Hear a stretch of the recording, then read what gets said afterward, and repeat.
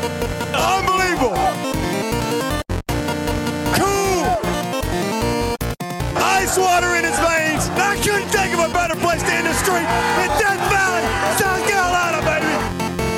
Guys going down, guys stepping up. That's what football is all about. And they say we can't do it. What they say now?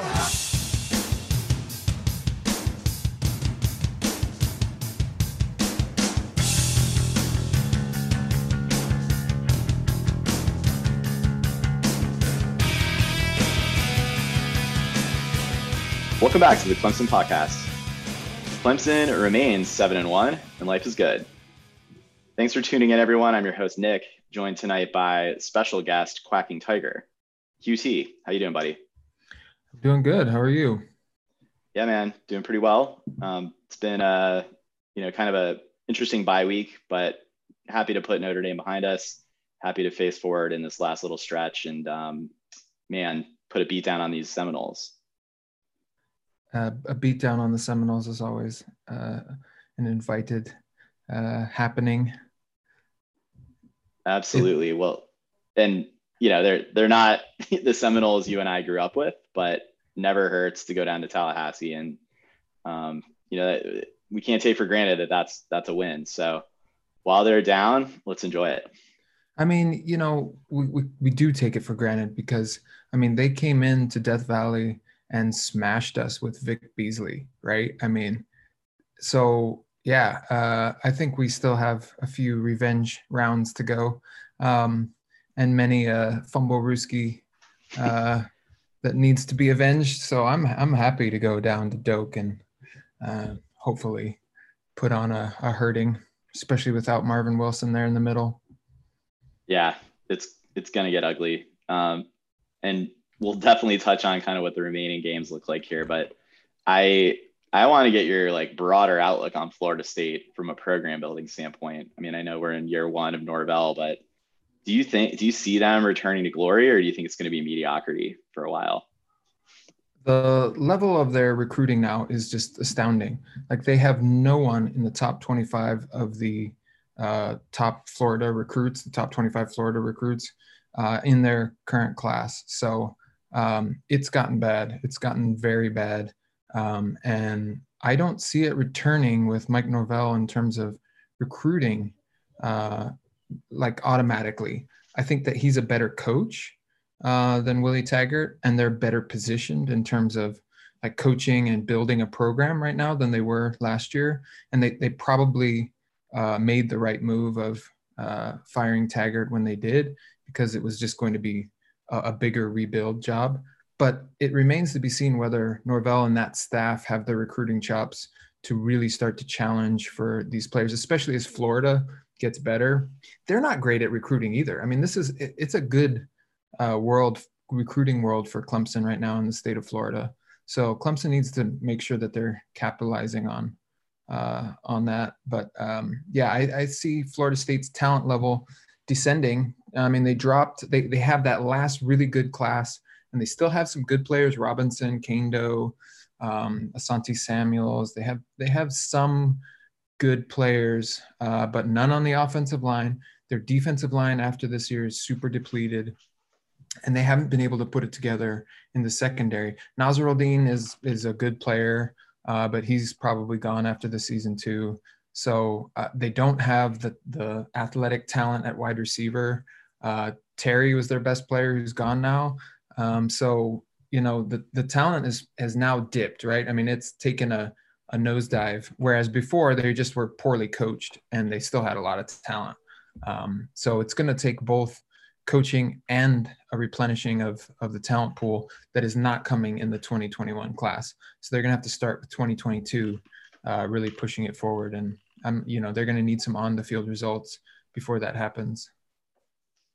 Yeah, and it seems like even at the tail end of that Taggart era, they were in the running for some high caliber talent. The quarterback position, Sam Howell sort of decommitted, juked at the last second to go to North Carolina, and Jeff Sims ended up at Georgia Tech.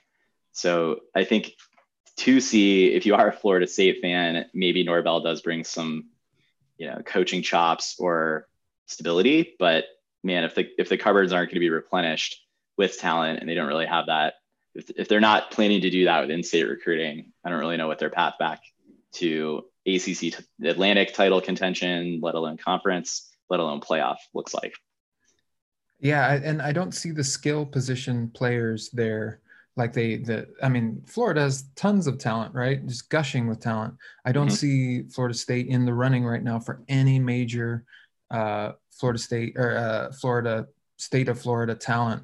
Miami's recruiting better. Florida's recruiting better. Others, out of state forces are, jumping in and plucking out the best of the high caliber skill level players.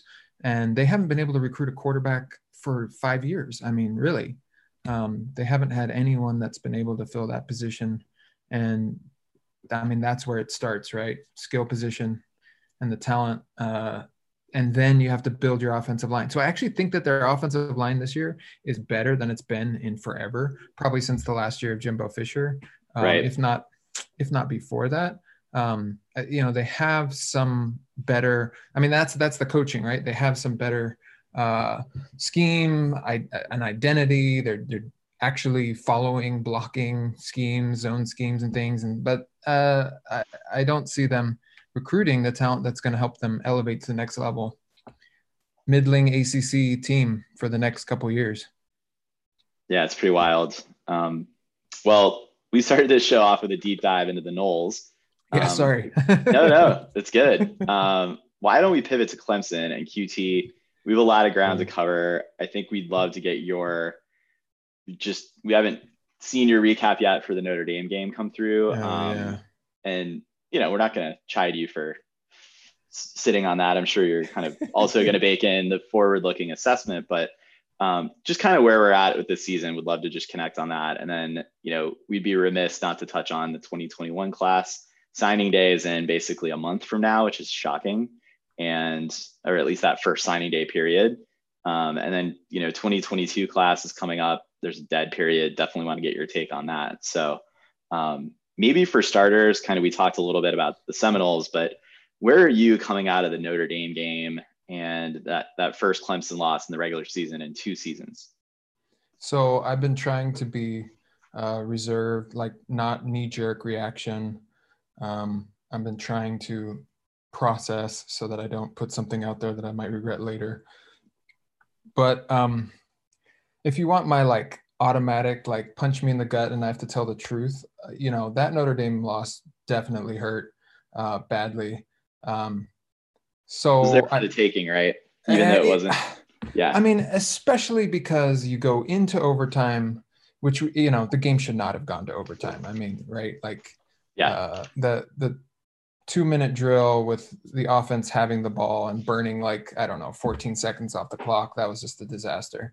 And we all don't want to talk about it, but we've had a series of kind of every single game having a big coaching blunder that wasn't great. And normally we get away with it, right? And all these kinds of, I do something stupid, but we have so much talent and so much good coaching that it kind of crosses it off. And usually we don't ever, Dabo has an incredible record in fourth quarter, with the lead, not giving it up. And so, when we allowed them to score and then DJ comes out in overtime and just throws a dart, a laser to, who was it? Cornell Powell. Oh, Cornell Powell action, huh? All right. Yes, Cornell Powell catches it and it's we did it again, right? We pulled it out. And we just didn't have enough, depth, actually. I mean, it really was depth to close it out. So on the one hand, DJ played great. There's a lot of great things going on. We're spoiled as a Clemson fan base to have not lost in forever in the regular season, right? I mean, it's just ridiculous how well we've done. So I don't want to make it seem like I'm overreacting, which is why I'm trying not to. But and also the injury luck, which I think plays into what you said. We're spoiled, but also not every team has had kind of Clemson's injury luck in terms of not missing key players. It accumulates, and it really did for this one. But yeah, absolutely. So I guess, kind of big picture, there are places on the roster where, things have got to improve, but we still have like loads and loads of talent. My question though is whether or not Notre Dame is really that good of a team. And I hesitate to make this point just because it seems kind of like sour grapes, right? Yeah. And I'm not saying that Notre Dame is a bad team. And they're the best in the ACC. The two of us are the top teams in the ACC. Well, I guess the question goes, did we see their best offensive performance? Did we see, and you can maybe argue we did not see their best defensive performance, but yeah, how much more ceiling do you really feel like they have above and beyond what we saw in that game where they took our second string defense to double overtime? Yeah, and I mean, I do think that they've improved as an offensive unit. Like their wide receivers are playing better. Like they played better against Boston College this past week as well. They figured out number 3 in the slot is pretty good weapon for them. They have their young, inexperienced but talented tight end who was able to, to burn Simpson on that touchdowns. Key third down, and then he was, he's been pretty prolific now as the season's gone on. I'll probably just continue. So, I mean, I'm also not a believer in Book as being like some great quarterback, but he was able to, burn our spies all day long. And we weren't able to contain him the way that we need to. So, I mean, big picture, we got some problems on offense. Obviously it's the offensive line, right? And then on defense, I think these past few games have shown we got some kinks in the armor that need to be straightened out. I thought that the BC game plan was just really good. They came in, they didn't waste their time trying to run the ball. They threw it all over us from the get-go. Max protect, and then being able to take shots down the field, and they were able to connect on those. And that's really how you frustrate and beat Brent Venables' defense these days. I think you go max protect. You don't allow those linebacker blitzes and stunts and things to mess you up, and you just attack through the air. I mean, it's what they did with Ohio State as well. I saw a lot of similarities in how Ohio State last year attacked us with how BC attacked us. But then you go into the Notre Dame game. So that's what they did at BC, right? So we exposed some of our flaws in the secondary. I think our safety play has been very up and down, right? Sometimes and I think sometimes it's not. And I think what I want to ask you, QT, is like at a full strength defense, that strategy may not have worked, Boston College's strategy, because despite max protect, I think Tyler Davis and Justin Foster can get home, or even, fully operational Xavier Thomas can typically get home or disrupt that. It's just kind of the personnel that was rolled out there. It wasn't necessarily at the task. Now, you mentioned the safety play. We weren't missing any safeties in that game at that point. So, right. And then that sort of reared its head a little bit against Notre Dame as well. So I think Tyler Davis is absolutely fundamental to the functioning of the defense as a whole. Like he demands a double team. He clogs lanes. You don't get those free rushing lanes that Notre Dame was. Second play from scrimmage, and they're able to, take one gap all the way through. I don't think that happens with Tyler Davis. And we've been banged up along the defensive line, right? Jordan Williams had a knee issue. His knee, I don't think, was 100% against Notre Dame. Hopefully it'll be a little bit improved. We got Niles Pinckney in there who's doing all right, but Brian Brzee hopefully gets back to 100%, but no real nose tackle that's anchoring the way that Tyler Davis can. And like in the spring practice, right, leading up to her fall camp, leading up to the season, Tyler Davis was looking like an All-American. Like if he stays healthy the rest of the season, I think you'll see that level of play. If the knee allows him to do that, he's gotten to that level. So yeah, I absolutely begins with Tyler Davis there. Skowski also, is a key piece with it being able to, get everything set. I don't think that Jake Venables has done a bad job by any means. He's just kind of overmatched sometimes athletically if you're using him as a spy, right? But he's not done bad. Like I don't think anybody's done like poorly. It's just there have been minor technique issues, alignment, assignment, just little things that have added up to a larger, problem. Also, like the corners couldn't stay healthy at BC or in Notre Dame, right? I mean, we're rotating guys in and out. So I think continuity is also an issue for the defense. Yeah, I would agree with that. And also just the lack of a pass rush sort of then exposes a little bit of those things that don't quite fit in right and click, later on. It just puts a lot bigger onus on everyone else to play perfectly. And to date, teams have been able to expose that in spots. Now, it's not like Clemson we've lost one of the games in double overtime. Like, it's not like Clemson's defense has just been blown out, ripped apart, like any of that. And credit to the players for having that tenacity and really staying focused. And you mentioned a little bit the depth in the Notre Dame game, like toward the end with the corners going out. This is why it's so important that Clemson does cycle in 70 plus players a game, 70 to 80 guys a game, like in the early weeks, to sort of start to prepare these guys. Now, that said, there were guys playing out there that I didn't necessarily see earlier in the year against the Citadel and, Virginia and Wake Forest. Yeah. I mean, you hate to call out one single player, but Thornton goes in at the end, right, and loses leverage on the route that led to the, big shot over the top to number 3 that puts Notre Dame in position to be able to score. That's because of, Turner gets injured. Zanders was injured. We didn't play Phillips. I mean, we are thin at the safety position. We knew that going into the season. Yeah. And it, it reared its head.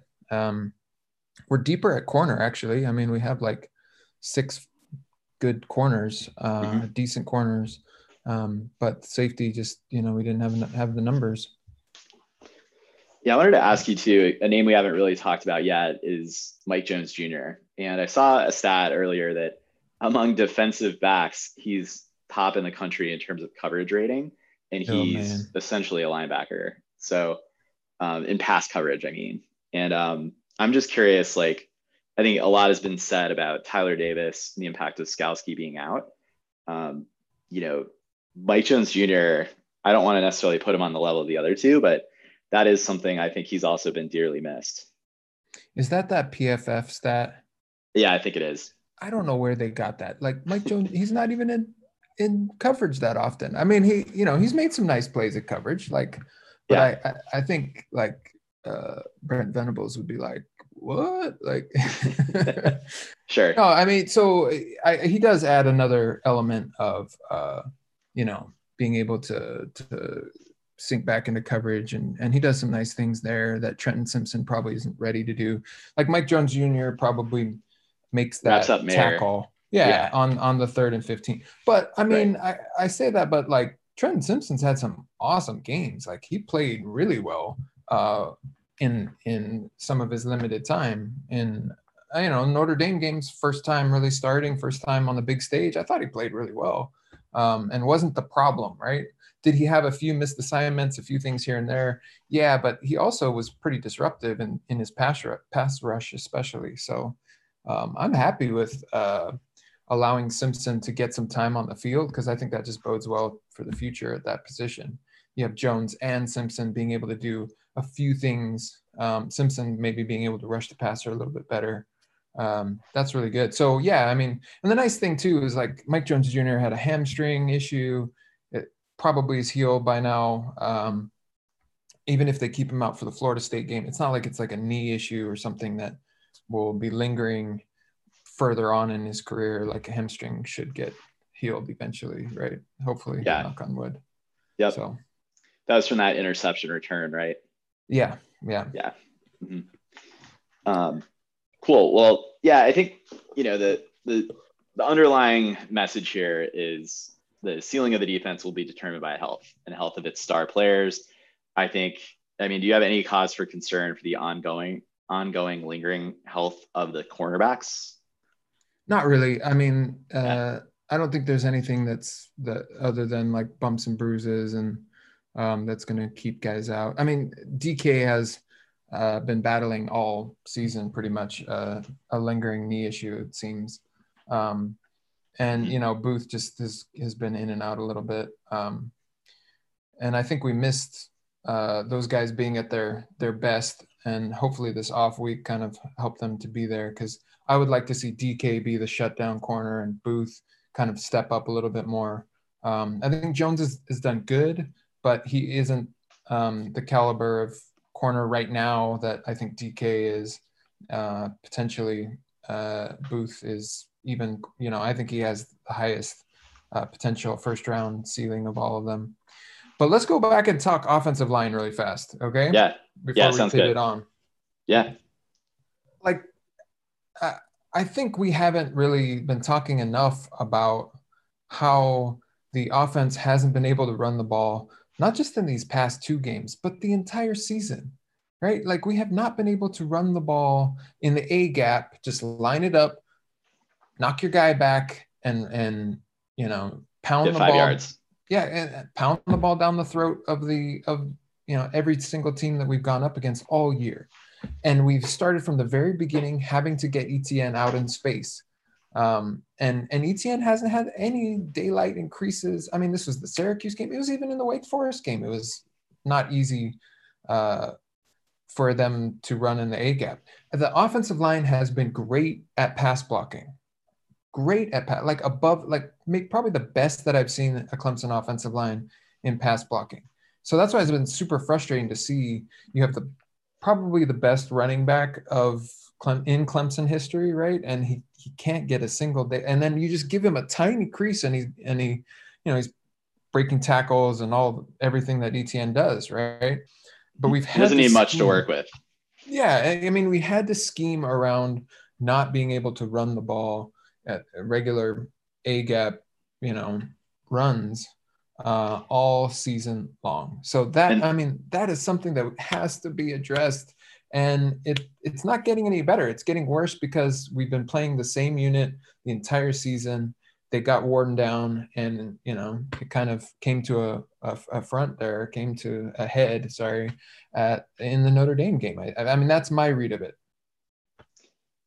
Yeah, I think you're right, and I guess, other than the bye week and kind of having two solid weeks off of rest, what's the solution here? Is there anything schematic that can be set up, or get them into a different?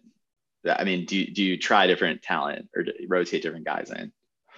Well, I mean, I think we've been spoiled on offense having Trevor Lawrence and Travis Etienne, probably the 2 best offensive players in the country, arguably, right?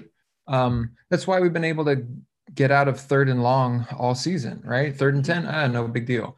Converting constantly. But why are we stuck in 3rd down and long all season long? Because we can't consistently run the ball. So I think there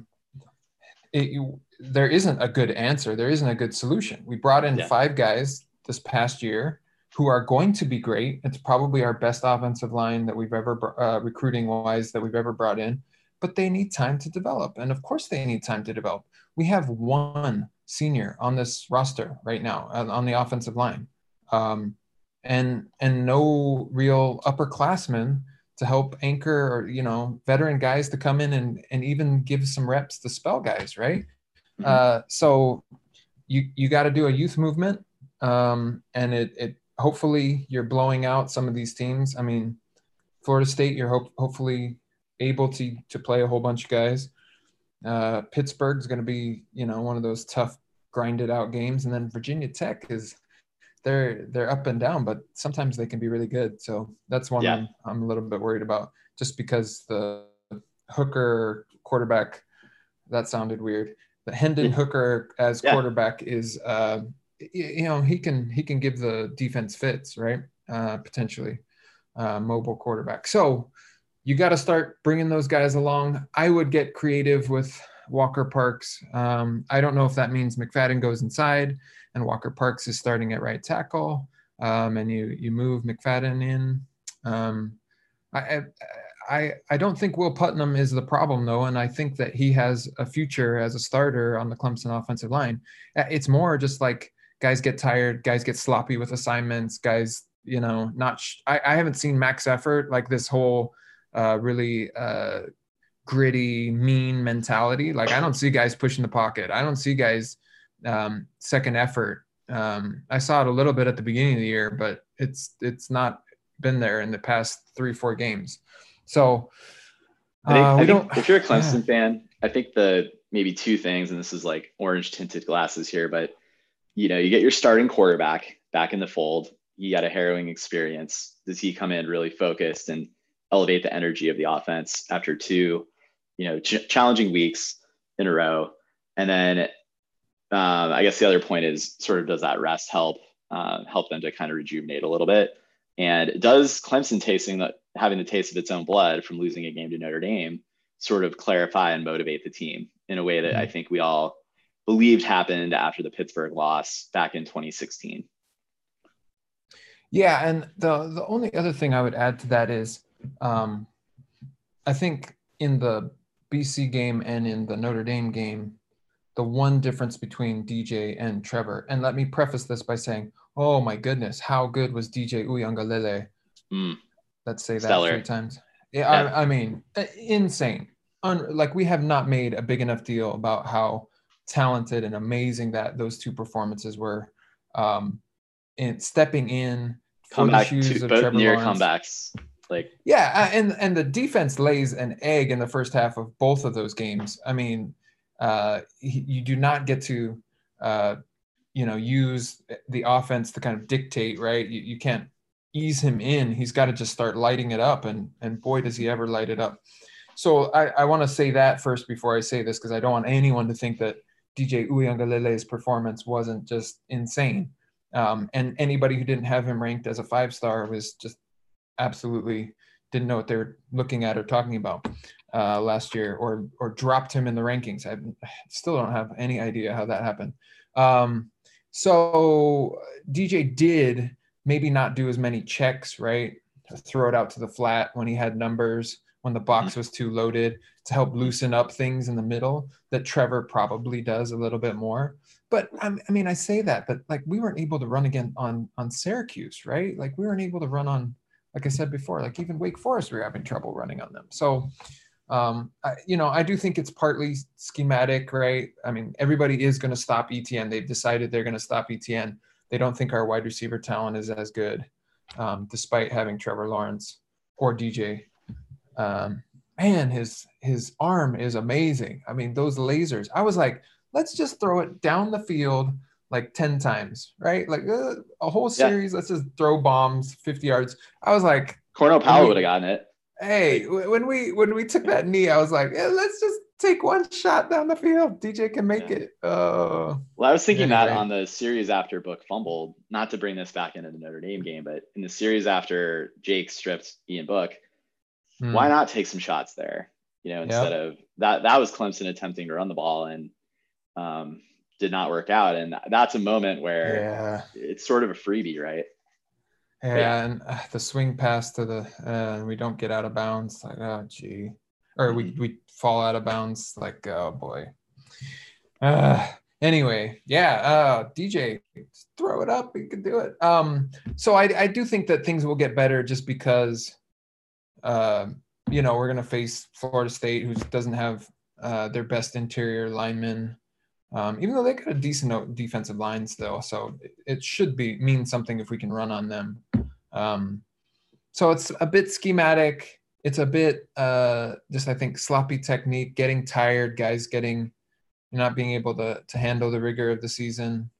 And then I think we're a little bit predictable too. I mean, it's kind of like we haven't been very inventive with the run game, which we always say is kind of like, oh, Tony Elliott's got to wait to play his cards, right? But I don't know. Yeah, we've lost a game already. So yeah, exactly. Like, what are you waiting for? We didn't. And I want to ask you, like, looking ahead to what we hope is a rematch with Notre Dame, and even beyond that, I think Clemson fans rightly believe if this defense does get healthy, that Clemson would prevail in a rematch. Looking at the playoff field and the likely contenders for the CFP this year, is there really a defensive line out there that really bothers you or makes you think like that's gonna be a real big issue if we face up against Alabama or Ohio State? Or is it still a little bit early yet? Well, so I think, it's becoming pretty obvious that if the season continues, if we actually have a season, golly, that Ohio State and Alabama are going to be the two teams. And then, it depends on who wins the ACC championship game, right? They could let in 2 ACC teams, right? I mean, that would be amazingly weird. But the problem is you want to be that 1 seed this year more than anything, because you don't want to have to play one of Ohio State and then, the next one of Ohio State or Alabama, both in the playoff. Back to back. Yeah. So I think that could be rough. I mean, who are the other contenders? A Pac-12 team? Florida? Right. I don't. Like they're gonna have a loss. A&M through the back door, but it's I think they don't control their fate, and I feel like, again, it's kind of like who have you beaten, who have you lost to. I think you have a hard time putting in a 1-loss SEC team over a 1-loss, like even 1-loss Notre Dame team, right? Who had beaten Clemson and then got, beat in the championship game. Yeah, I agree with that. Enough Notre Dame homer-ishness that I think that they get in. So, to your question, I didn't even really answer it. Alabama's defense this year is the worst it's been in forever. I mean, it's not great. Their D-line is not great. And I don't see it improving at any time. And they're susceptible to, a quality passing attack. I don't think their linebacker play is really that great either. But their offense is stellar. That would be an interesting matchup. I'd rather have that in a championship game than going against Ohio State at this point. I still, there's huge question marks because we just haven't seen Ohio State enough. They didn't look great in the Penn State game in the second half of that, but Penn State was motivated, and then, they've kind of imploded. So I think Ohio State has the best talent, and they would be a challenge in terms of just, going one high safety and man coverage across the board and trying to shut down our wide receivers, and then, using their front 7, 8 men in the box with man-to-man coverage, plugging up ETN like this. They would do the same thing that they tried to do last year. And we basically just used Trevor Lawrence as the X factor to be able to beat them. Right. And ETN in the passing game, but exactly. Yeah, that's true. So that, that's a tough matchup. And they have, I hate to say this, but they probably have more talented wide receiver depth this year than we do. Let's see when Ladson and Nagata are both healthy and if they're able to reach that next level. But Ohio State has some legit talent. Yeah, it does seem like they are. I mean, they lost so much talent to the NFL from their defense holistically and from that line. But it's also, I almost wonder, do they even need to stack the box, against this O-line in the rushing attack? So but it does seem, I guess, from the outside that there are not, like, neither of those two teams who are probably our most complete likely opponents. Neither of them do have that imposing defensive line that just gives you fear. And I would agree with that. Yeah, Ohio State's offensive line is probably a more solid unit than our line, maybe even more solid than Alabama's line right now, even though that's a pretty good unit too.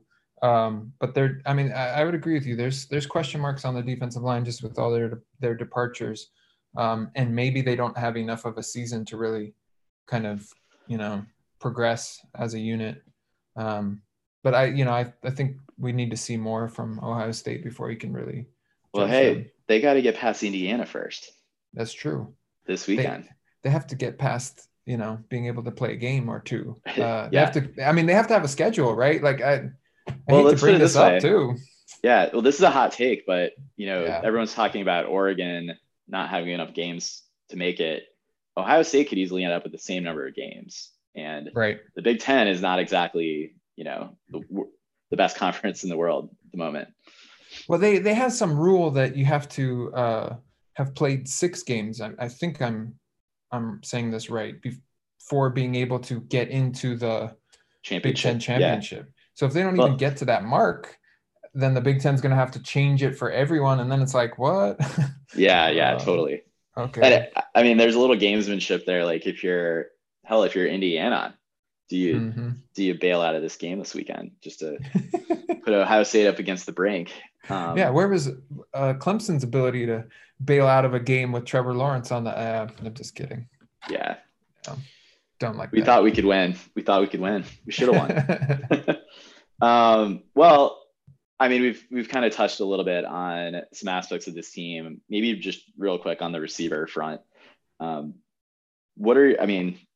Give me your expectation, your odds that either of Ladson or Ngata figure it out, get at least to the point where, and I hate to draw like specific player comparisons, but, I think about the 2017 Sugar Bowl, like T. Higgins goes down.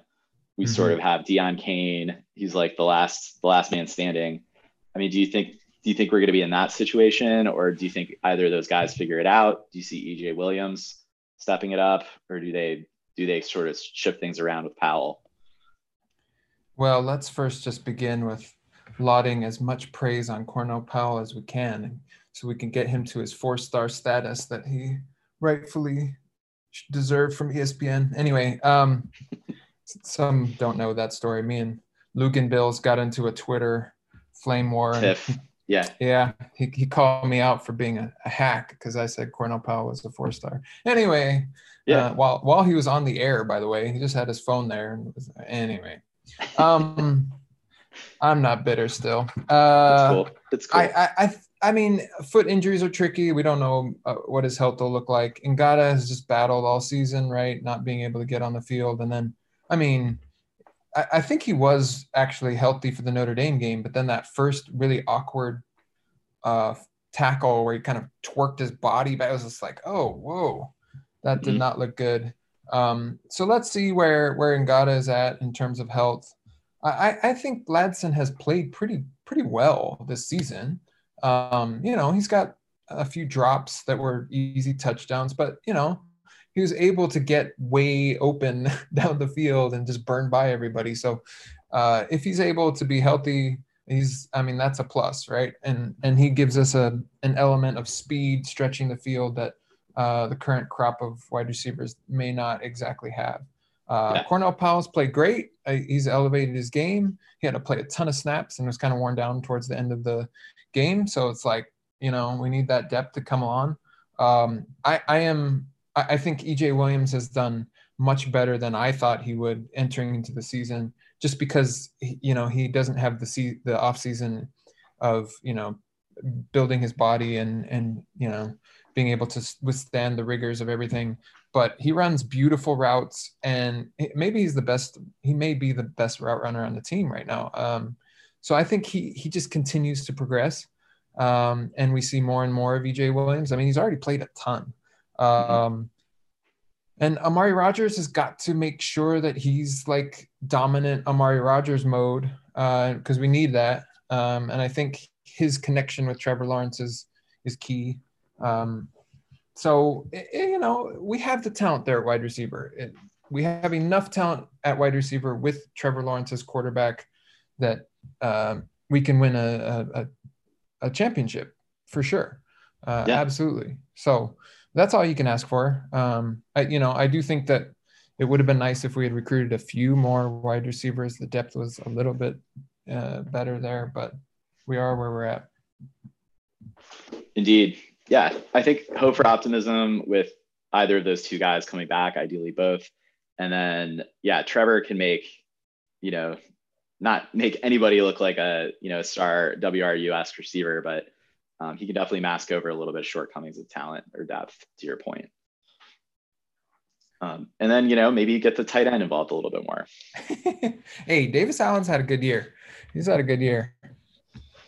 He certainly has. I think, continue to do that, especially in the red zone.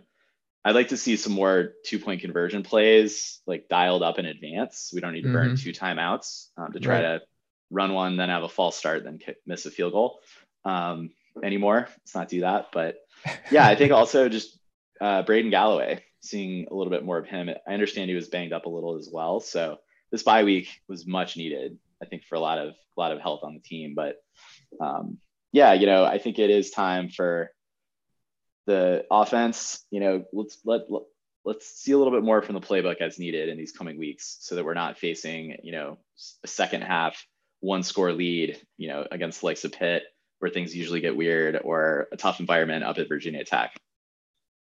Oh, you're so negative. We're talking about timeouts here. What? Oh, gee, no. Yeah, I've been accused of being a bit negative, but this season, when you see those timeouts being burned, oh, God, yeah, let's not do that. Stuff like that can cost you. It's the only point. So, all right. Well, obviously this team has all of its goals in front of it. Reason for optimism with guys getting healthy.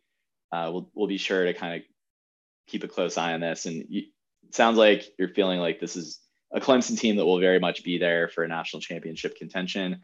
Obviously, got to get through Notre Dame in the ACC title game. That's the most likely matchup that we're facing.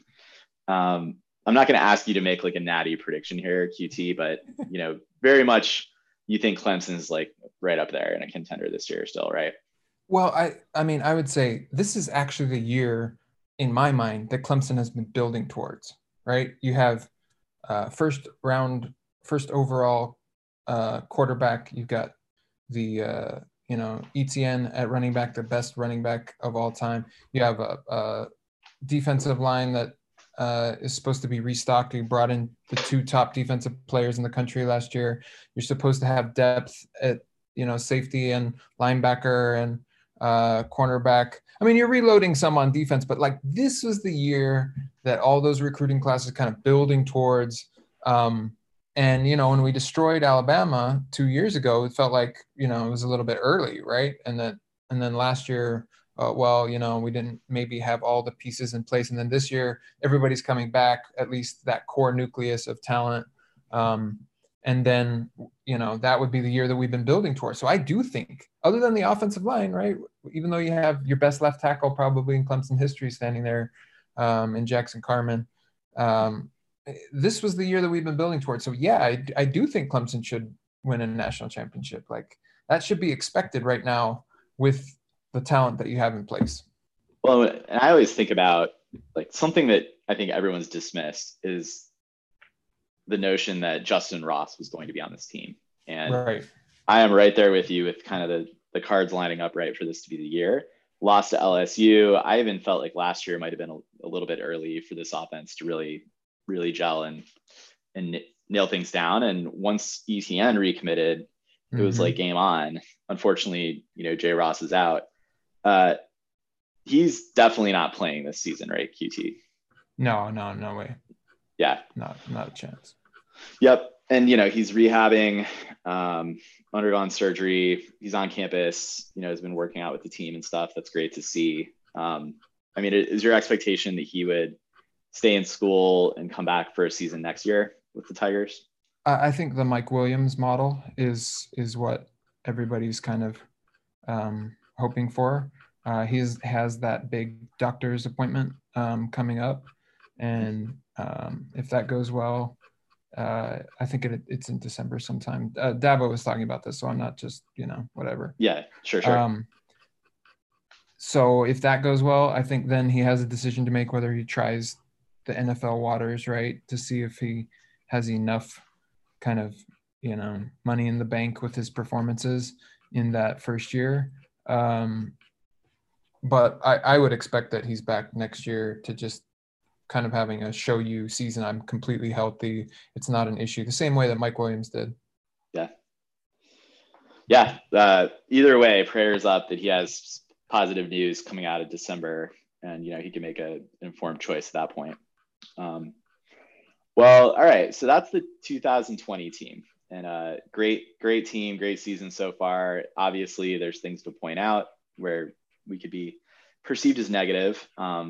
Let's maybe take a look at the future, QT, and 2021 class is very much coming into view. National Signing Day is basically under a month away.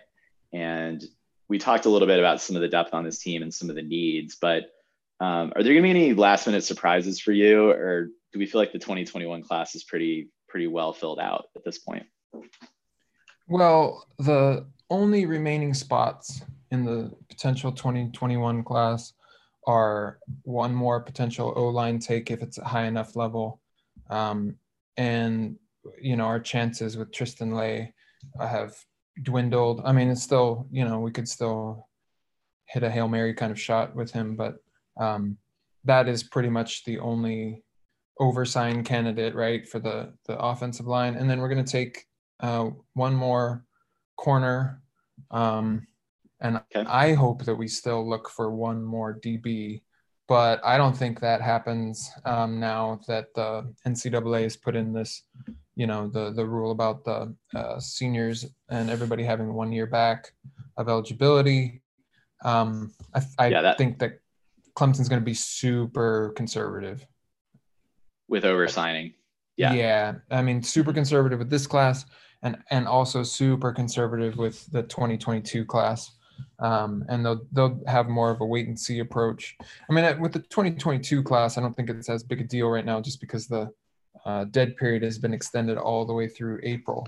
And this is a good opportunity to kind of talk about how I think that's impacted recruiting.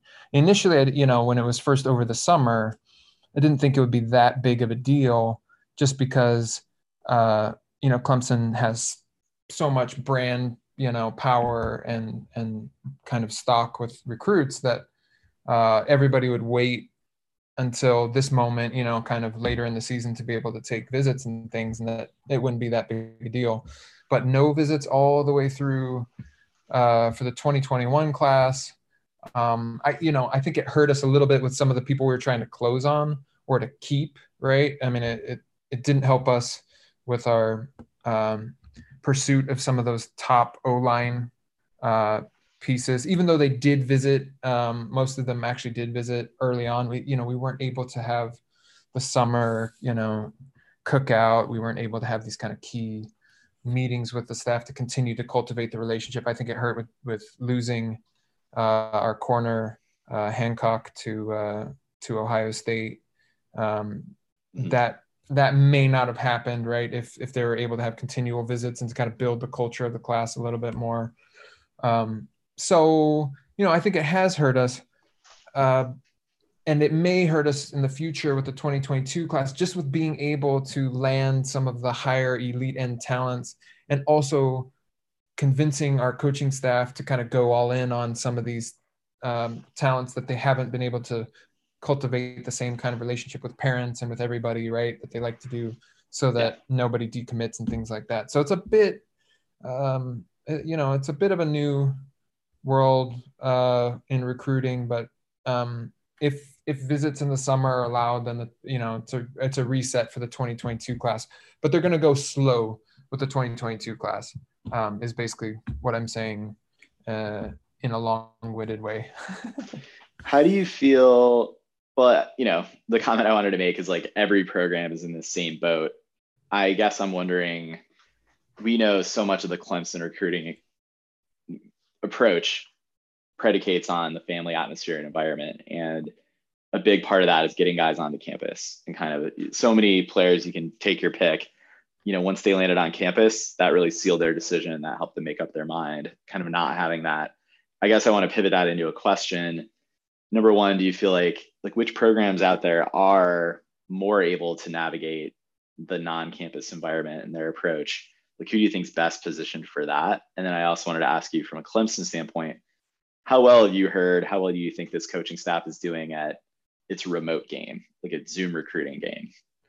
Yeah, I think the programs who already were able to, how should I say this in a way, that were able to embrace the gray areas of recruiting and have no problem with flouting some of the NCAA guidelines, had no problems doing things like getting a bunch of recruits together, not on campus, but at a recruit or at a player's house off campus or something like that, where they were having a gathering that was unofficial, right? A lot of programs have done stuff like that, and Clemson just doesn't play those games, and more power to them for not playing those games, because it's pretty slimy, I think, personally.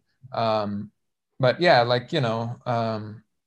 there's plenty of programs that love the gray, embrace the gray. that haven't slowed down really with recruiting. But it's impacted everybody. Like, I think that's important to realize that it's not, just Clemson that's kind of been hurt. Mm-hmm. So, I think the big way that Clemson is impacted is not being able to have their camps.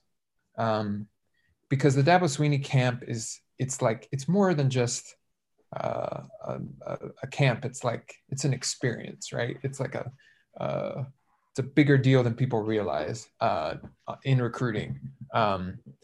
And other programs have kind of done these like showcase things, right?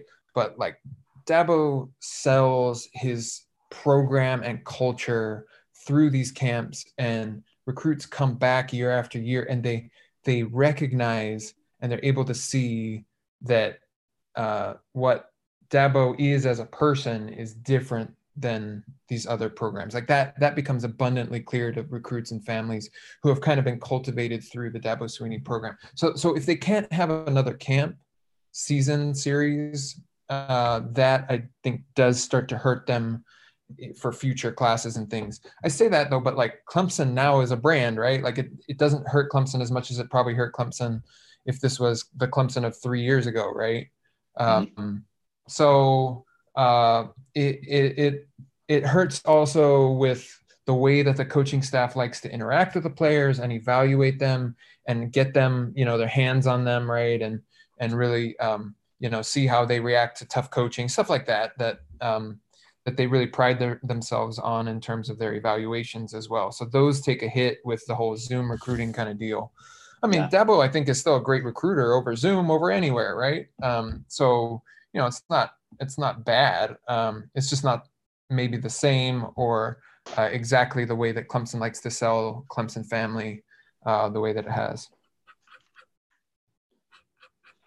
And I'll stop there.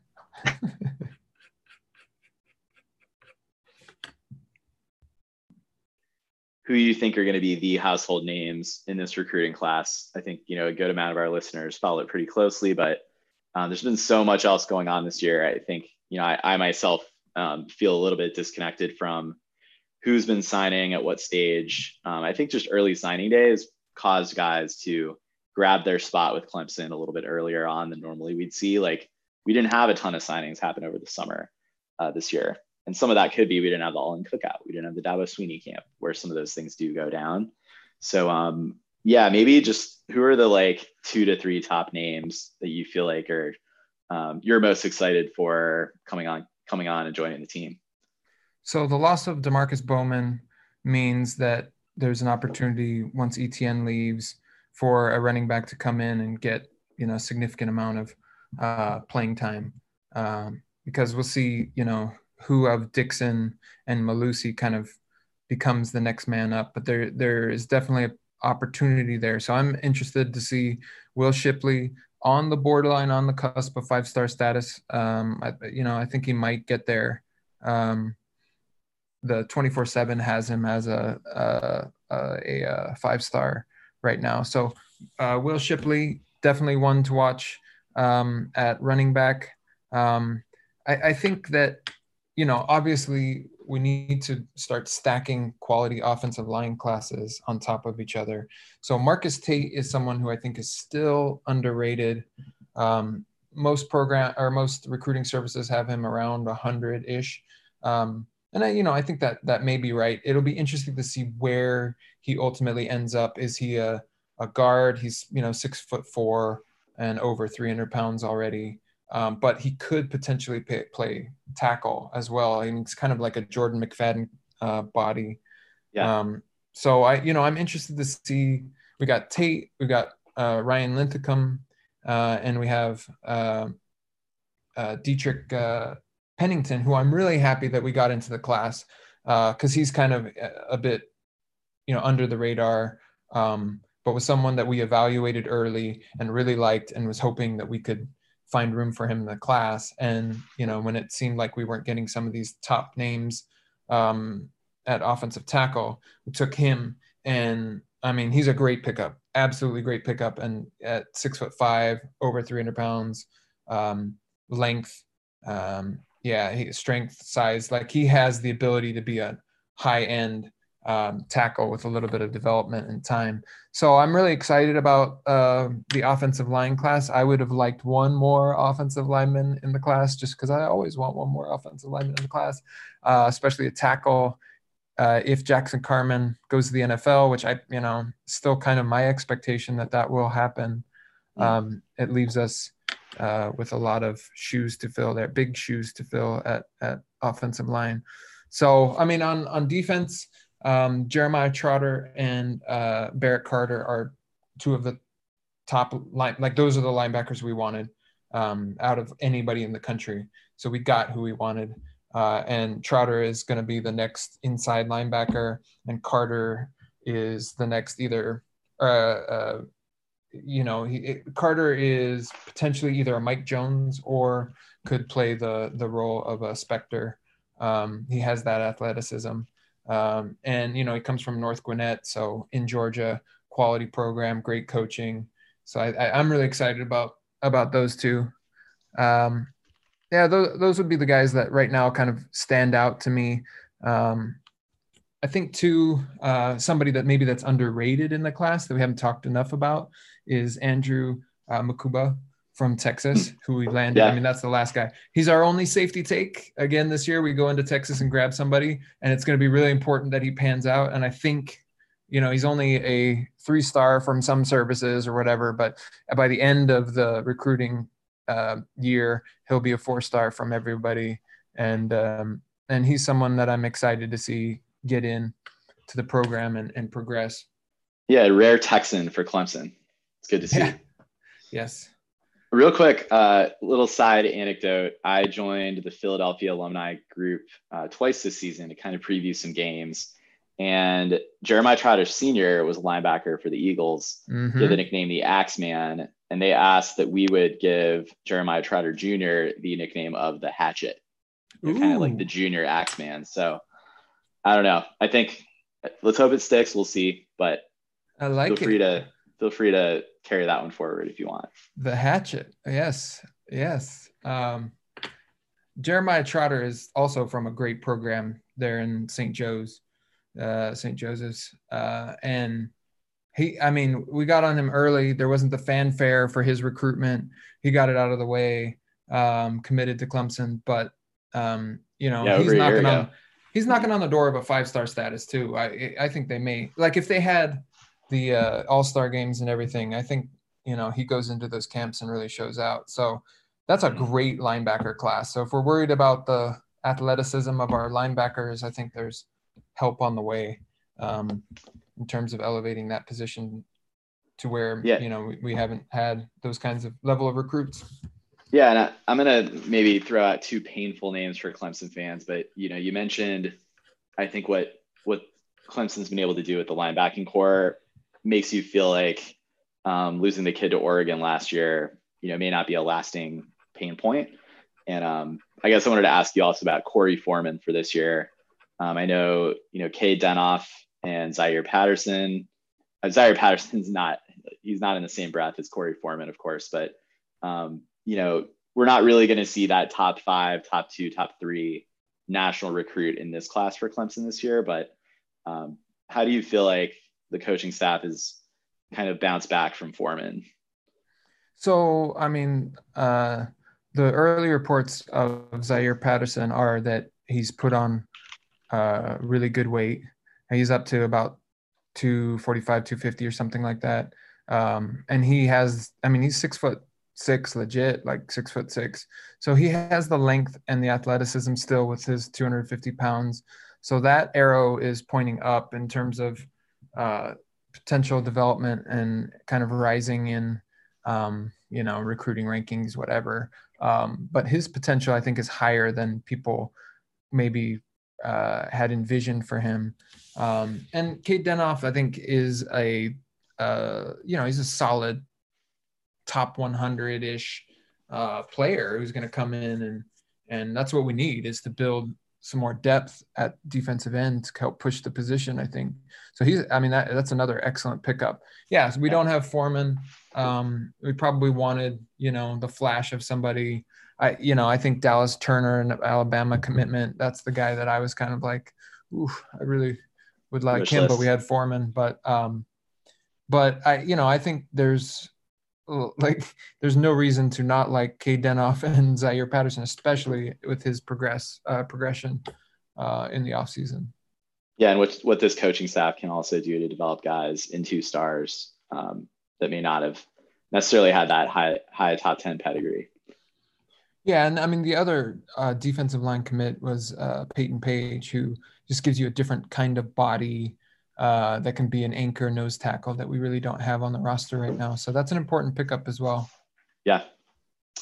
Cool. Well, I guess, room is always going to be the question. And what are you hearing about this? Seniors can come back with a year of eligibility. Are they going to touch the scholarship limits at all, do you expect? Or how do you see Clemson playing that? Like, do you feel like they will ask guys to not come back? Like, how do you see that playing out? Do you know Dabo Swinney? No. No, that we are not, we are not going to ask guys to, leave if they are putting in the work or if they're, contributing in some way. So I don't think anyone knows the real answer to that question. I think it's going to be a wait and see approach, and that we will keep spots open for folks. I mean, Clemson could have 25 commits in this class, like, snapping their fingers except for the cornerback position, or could have had 25. Let me say that very easily. And with the 2022 class, they could fill it up really quickly.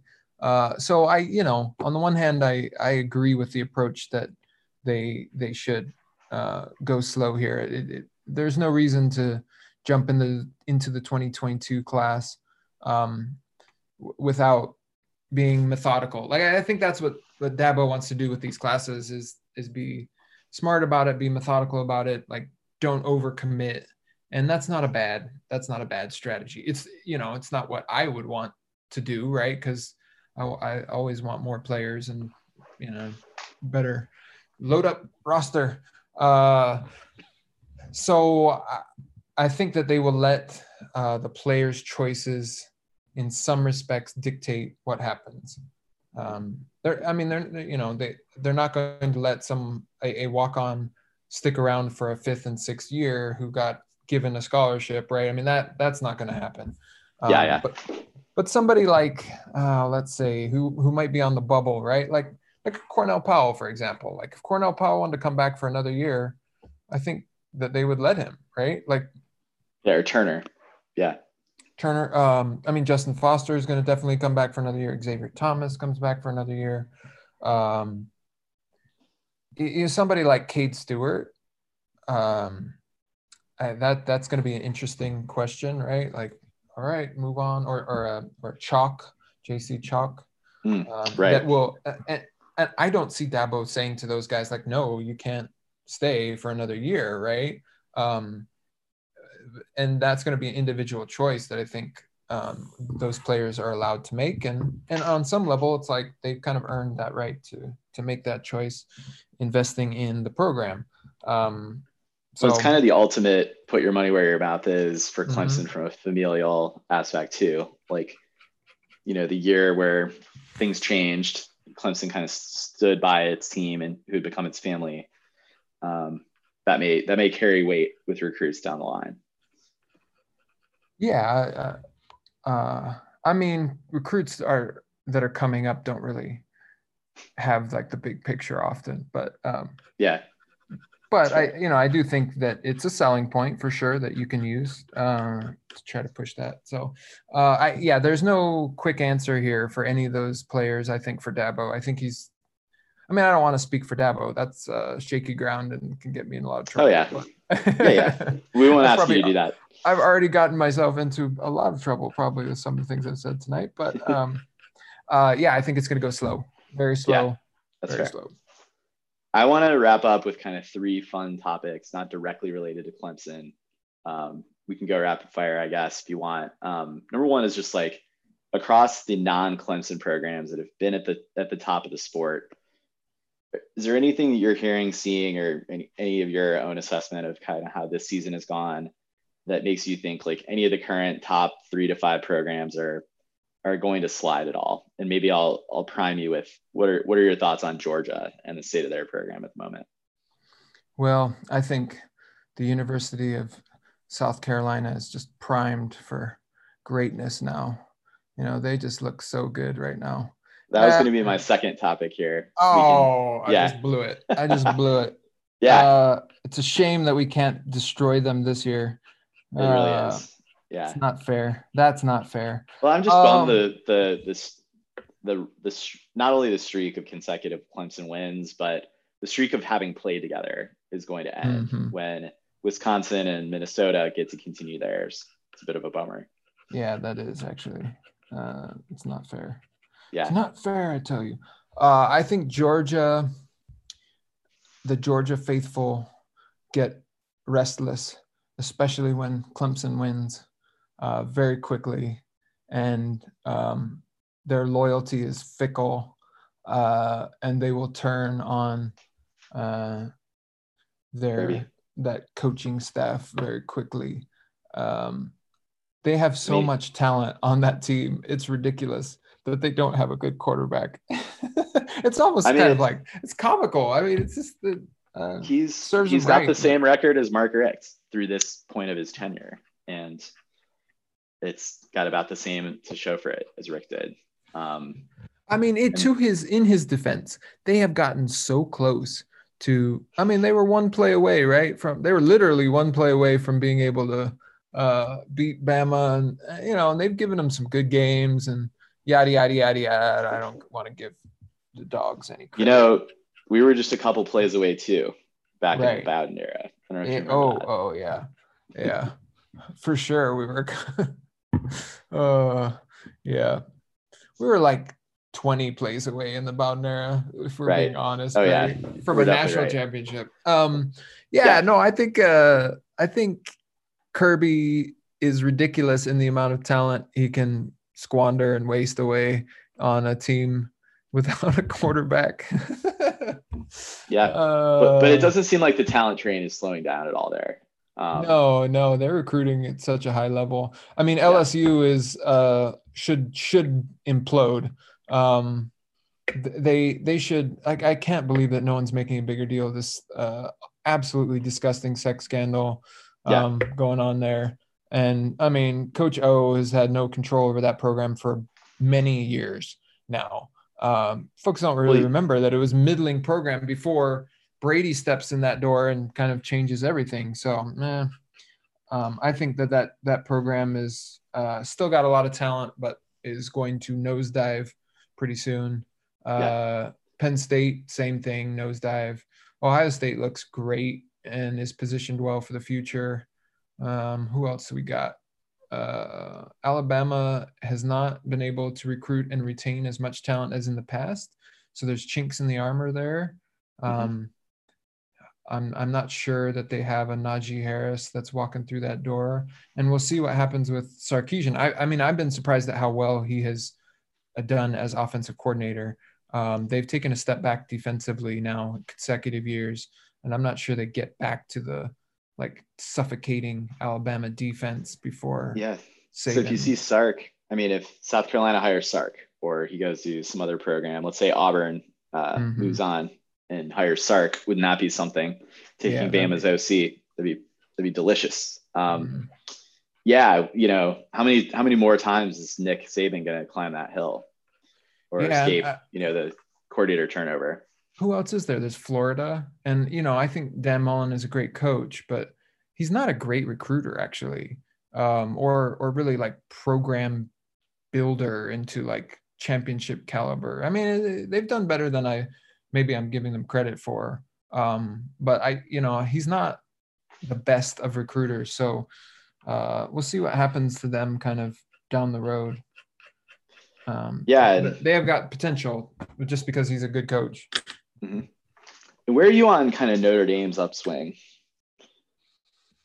Um, their recruiting has never been like super elite in the past like 5 years. But they do well with the talent that they do get. Like, for example, Clemson was in on Kyle Hamilton earlier than almost any program, and Notre Dame was able to sweep in and take him. He would have been a nice get with Simmons moving on. Would have been just go. a seamless dovetail. We seem to the safety position seems to be where we have struggled the most with like near misses of really elite talent. I think Notre Dame does a good job of recruiting nationally and bringing in some good players that maybe aren't as highly rated by recruiting services, but they do a good job of bringing them in and developing that talent. Like they got some kids from Hawaii, for example, that actually I think will pan out to be really good elite players for them in the future. But they don't, they have done a good job of recruiting offensive linemen. They don't have the skill that other programs have, even though their running back did just, take it to the house on us. But so I don't think that they are returning to elite position. And again, like I'm not sure that the Notre Dame team that we played is like all that elite this year either. And that just might mean that there's like a couple elite teams this year and everybody else is middle flawed. Of the pack. Yeah. Well, they will not have Will Shipley suiting up in the future. Right. Exactly. We beat Notre Dame routinely for guys. So yeah. Cool. Sure. Well, let's maybe pivot very quickly to South Carolina, then we can end on more of a Clemson focused Q&A here. But South Carolina, apparently their president's getting involved. Would you have fired Will Muschamp, QT, or would you have just hung on through this season, licked your wounds? It's a bad year to be firing anybody from a revenue standpoint. I wouldn't have, if I get to set the parameters, I would not have given him that large of a, buyout or whatever with that contract. Yeah. So I would not have left myself in that kind of position with his middling record.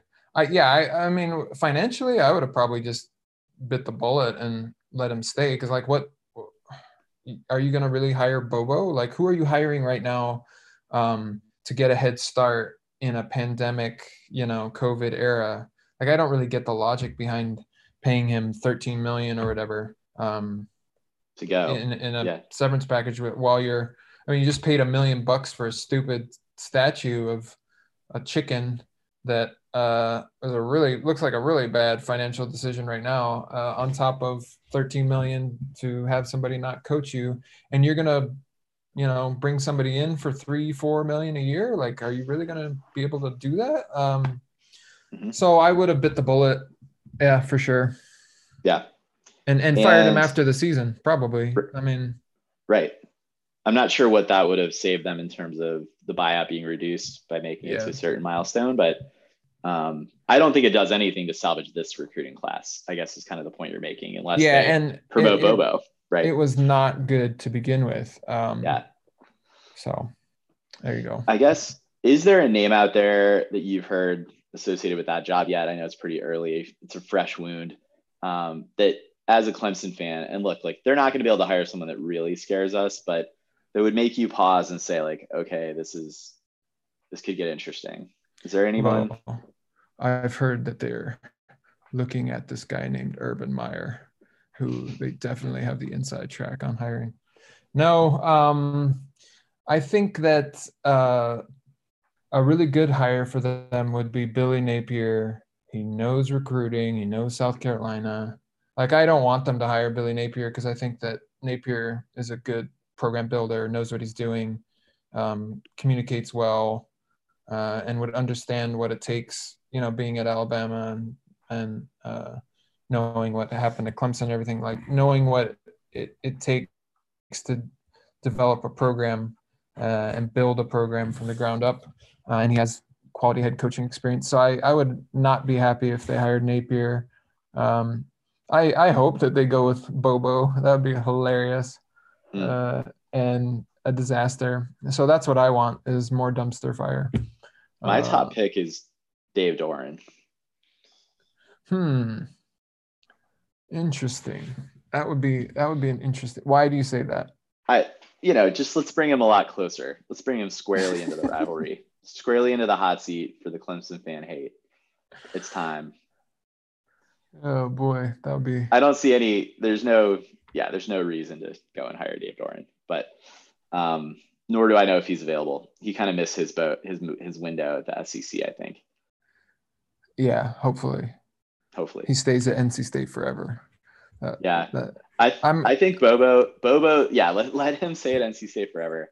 Bobo's the hire that I think should make every Clemson fan happy. I'm not sure if any of the other names, I really don't think they're going to be in the running for any of the darling hires out there, like Matt Campbell or even Hafley up at BC. I don't think he jumps. Yeah, why would he go to? Oh god. Yeah. So they're not going to be in the running for those. Even Joe Brady. No way. Why would he? He's going to get an NFL job, soon, probably. So I don't understand the delusion. Yeah, and I mean, half the names on these lists are just ridiculous. Tony Elliott's not going there. Brent Venables isn't going there. If they grab Steve Sarkisian, that would be a great hire. They could try to go after the Coastal Carolina head coach, Chadwell. I mean, that would make a lot of sense. There's the relationship with Monken, right, from Army, with the president. And then, the should be fun. Yeah, the hot name is Hugh Freeze for everybody, right? But he's got so much baggage to get back into the SEC. Would be. He just signed last week an extension with Liberty. So yeah. And then who else do you have on that wish list? Like I don't even know who else is on there that's really like reasonable or feasible. So I think personally what's going to happen is they're going to embarrass themselves like they always do and continue to just go down and down further down this list, and the South Carolina faithful will get more and more depressed, and I will enjoy all of their tears. They may hire Bobo, but that may be after they swing and miss at 3 other guys. For sure. I imagine that they're going to find out that their market for that job and that program is not where they think it is in their minds, right? And they crash and burn. That's what I think happens.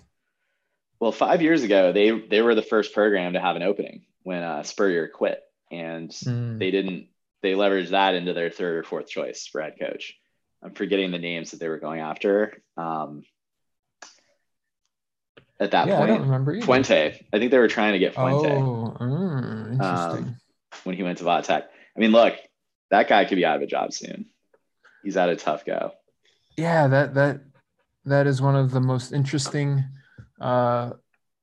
coaching jobs right now. Virginia Tech seems like both competent and a complete disaster, all in the same season. That's right. Don't beat Clemson. Please don't beat Clemson. I don't think they have the defense for it, truly. I think we will. That could be a high-scoring affair, but I don't foresee a loss in that one. We'll see. Stranger things have happened. All right, QC, last topic. We'll let you go for the night. Heisman race. Oh, boy. TL out of that thing? Any chance he comes in and reminds people who the king is? Well, I think Etienne's fumble touchdowns have pushed him out of the running. So unfortunately, that's depressing. I think Trevor Lawrence has a chance, definitely. Who is the competition right now? I think Justin Fields has a ridiculous amount of touchdowns for having played 3 games. He has 11 touchdowns.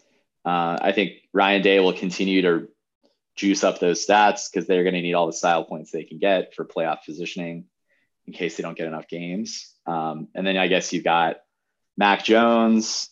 I mean, in my mind, the legit kid who should be in everyone's commentary is Zach Wilson at BYU. It's super legit, but it's BYU. He's not going to win the Heisman, but he's super fun to watch.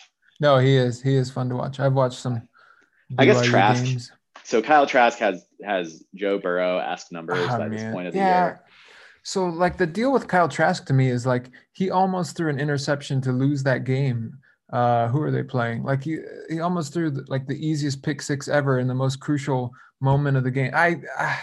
I'm not convinced that Kyle Trask is like, I think Pitts is like the really quality player there, the tight end for Florida, who's the elite talent on that team. I mean, maybe Najee Harris, right? Who for Bama is in the conversation too. But it's like, to me, it's like, you got this body of work with Trevor Lawrence, right? He's got money in the bank. Pelts on the wall. Yeah. And like, I mean, so I can see Justin Fields being the guy. But how many interceptions does Trevor have right now? 1? 2? Yes, how many? Two. Right. Yeah. Just 2. So he's played really well. If he comes in and he lights the world on fire, and then he gets the ACC championship game as his Heisman game, then I think he can win it still. So yeah, I think you're right. I think it's going to be just Sorry, go ahead. You go ahead. I was going to say, I think it's going to be Fields is just going to continue to pour it on. And it's going to be a matter of like, is Trevor Lawrence's just brilliance and excellence going to shine here? We know Fields is going to rack up the stats, but is it just, does the body of work factor into? I think that's a good question. The monkey wrench for me is, how does COVID play into this equation, right? Like, is it possible that Ohio State just doesn't play enough games for Justin Fields to be able to merit the Heisman? And that voters go back to Trevor Lawrence at the end of the day and say, all right, he's got this entire body of work. He's won the national championship. He beat Justin Fields last year in the same game. Let's give it to Trevor. Like, I think that's a persuasive argument, especially if Clemson, and this is where I think Clemson fans and Clemson, should lobby, especially with, not giving Deshaun Watson the Heisman, right? Not giving it to Trevor in his first year at all, even though at the end of the year, he was clearly the best player in college football. So, I think that there's a good argument to be made for it's time for Clemson to finally have its Heisman winner. Which happened with Alabama with Mark Ingram instead of Ndamukong Suh. 11 years ago, I believe. Very good. All right. Well, yeah, that'll be interesting. I think the Heisman's going to be awarded after the championship round, right around the playoff time too. I think they should just wait until after the playoffs. Like, why do whatever? Yeah, I think they should permanently move it post playoff. Yeah. I think the risk at doing that is then it's going to just be who has the best playoff game. That's going to decide it. And look, okay, I'm cool with that. Yeah. It's a ridiculous award anyway. Right. And if that favors Clemson, so I'm totally fine with it. Exactly. Cool. Well, QT, I can't thank you enough for coming on. Anything else you wanted to touch on? Anything else that's top of mind for you in college football? No, I think that we've done it all. We've done it all. Perfect. Well, thank you once more. Tell the folks where they can find you. Oh, I don't even know anymore. I guess on Twitter, right? Yeah, Twitter at Quacking Tiger. Shaking the Southland, still writing, still getting it out there. Excellent. Yes. And we'll be looking forward to the recruiting nuggets as we get closer to signing day. And it's been slow. Obviously, it has been slow. It's that time of year that's the state of the number of takes we can get. But anyway, we really appreciate you coming on. It's always fun to have you and get your perspective here. So thank you for that. For our listeners coming back for the podcast, we will be back to recap the FSU game early on next week. Take a look ahead to Pitt. Man, Pitt is always scary. Let's hope they're going to have a really solid defensive line. So that's going to be an interesting game within the game. But FSU should be a nice bounce back game for Clemson. Hopefully we see some new looks throughout the team, get some guys back healthy, keep some guys healthy.